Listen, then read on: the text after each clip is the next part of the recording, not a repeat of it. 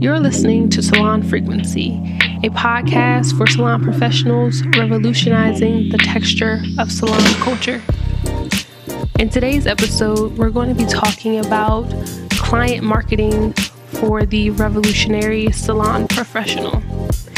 And what that basically means is that you are somebody that services clients in a salon space, and you're intentional about creating an experience for them versus an expense.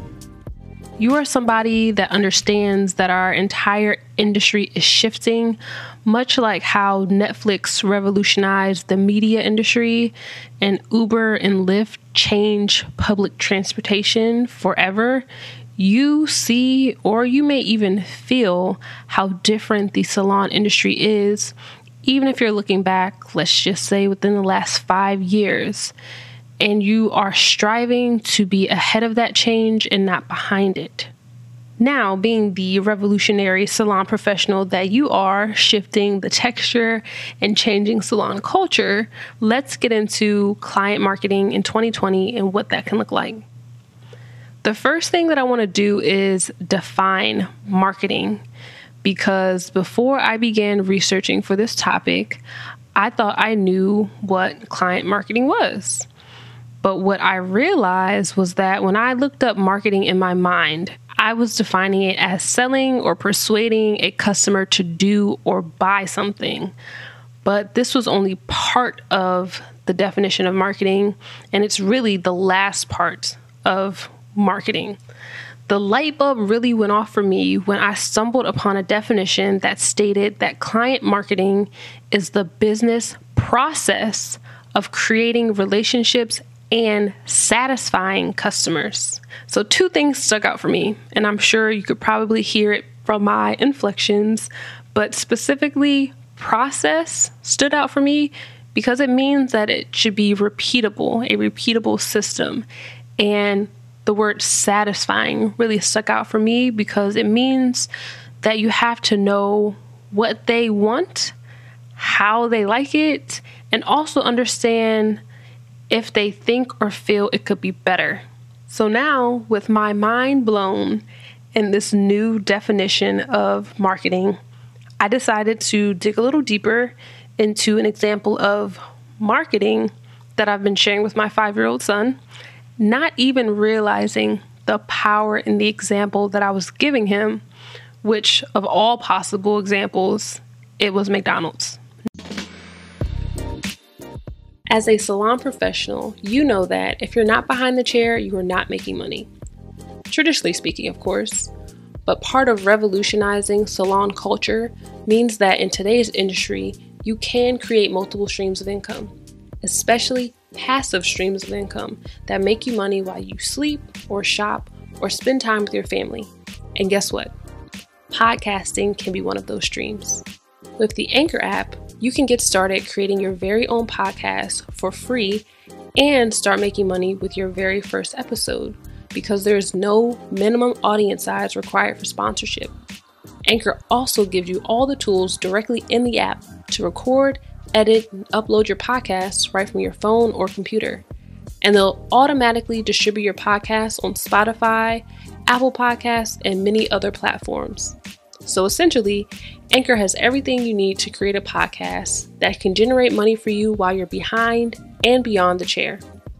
So download the free Anchor app or go to anchor.fm to get started today. Now I know you're like, how do we get from revolutionizing the salon industry to talking about Happy Meals?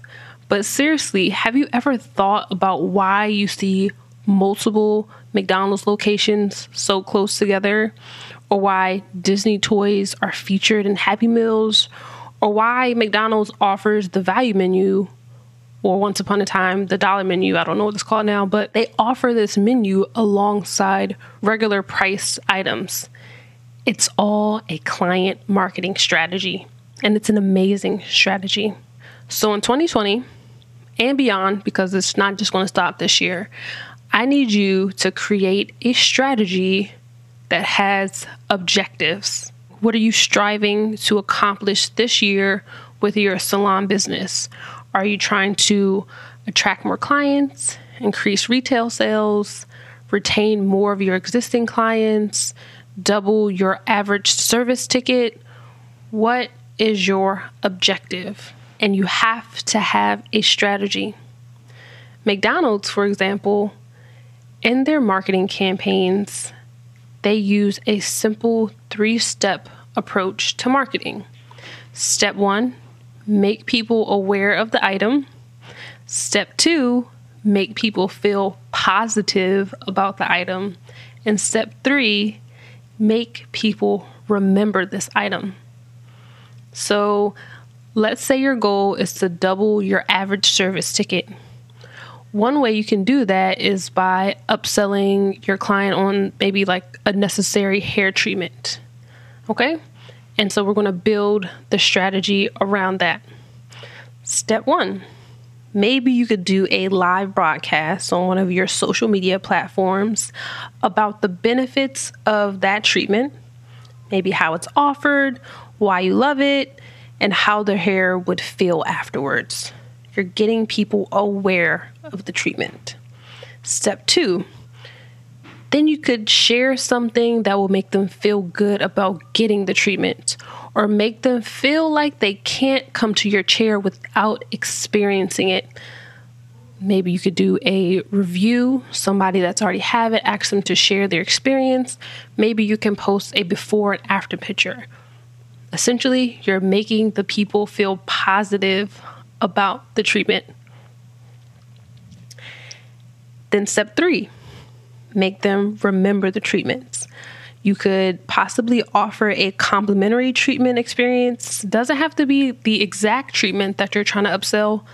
Something else that you could offer, maybe like a hand massage, and say something to the effect of, at your next appointment, we can couple this hand massage with your hair hydration treatment, and your hands and your hair will both feel rejuvenated.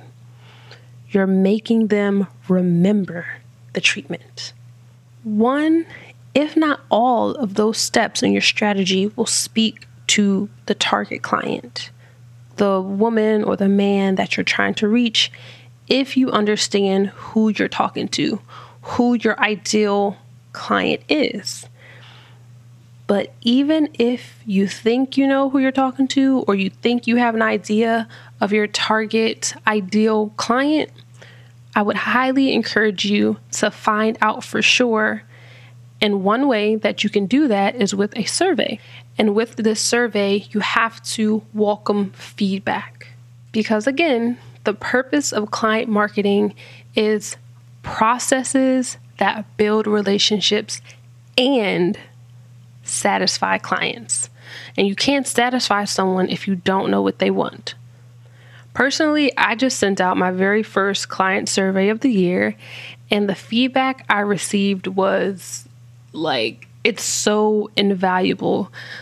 Sure, some of it, it stung a bit, I'm gonna be honest, but it was the criticism that I needed and that we all need to evolve. And I intentionally, I did this on purpose because I already know myself, but I intentionally did not request any emails or personal information because 1, I needed everyone to be honest and forthcoming. And 2, I know myself enough to know that I'm real petty. I'm telling you, I did take some time to try to figure out who left the not so good reviews, but I caught myself and remembered that at the end of the day, there's no growth if there's no room for improvement. So in fact, I need those not so good reviews because those are the ones that's going to help me the most. So I want to give you an example of a couple of the questions that I asked, because even though it was only 10 questions on there, what I asked was very specific. I asked, do you feel like you know how to care for your hair at home? And do you feel like you're on a path towards your hair goals? These particular questions were very important to me because I personally strive to educate and offer personalized education and be a partner to my guest on their particular journey. So with that information, I knew if they answered no to either of those questions, I am out of alignment with my mission and the mission of my salon. So this leads me to the next and what I think is honestly the most important aspect of client marketing: consistency. Being who you are and striving to be who you are online in reality. Recently, I had a clear example of poor consistency. I was on a hunt for a nail tech, right? And I stumbled upon an Instagram page for a nail tech in my area whose marketing strategy, like her client marketing strategy, it really spoke to me. She claimed to focus on nail health and cuticle care and just make a big deal about how much of a priority these were for her over shape and design. So I was so excited. Like, I was hype to find her. And she made me aware of her services on Instagram with hashtags, and she made me feel great about the services she offered. So I booked an appointment. I paid my deposit because, you can't book no appointments on Instagram without paying a deposit. And I showed up to my appointment 5 minutes early.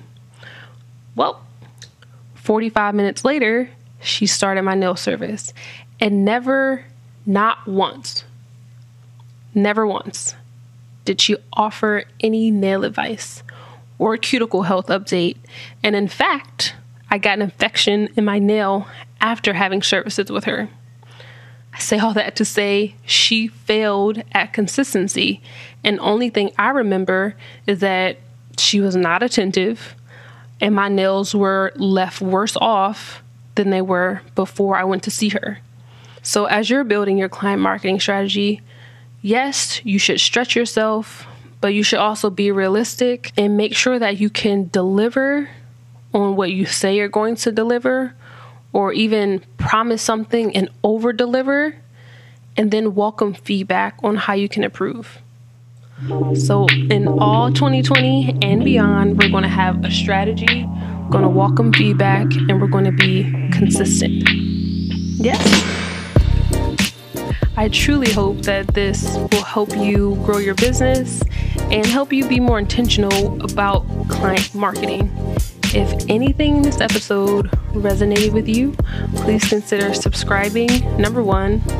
Number 2, leave a 5-star review of the podcast, and then drop a comment with your thoughts of the episode, how you approach marketing, how you're going to shift your business to be more in alignment with your goals and objectives.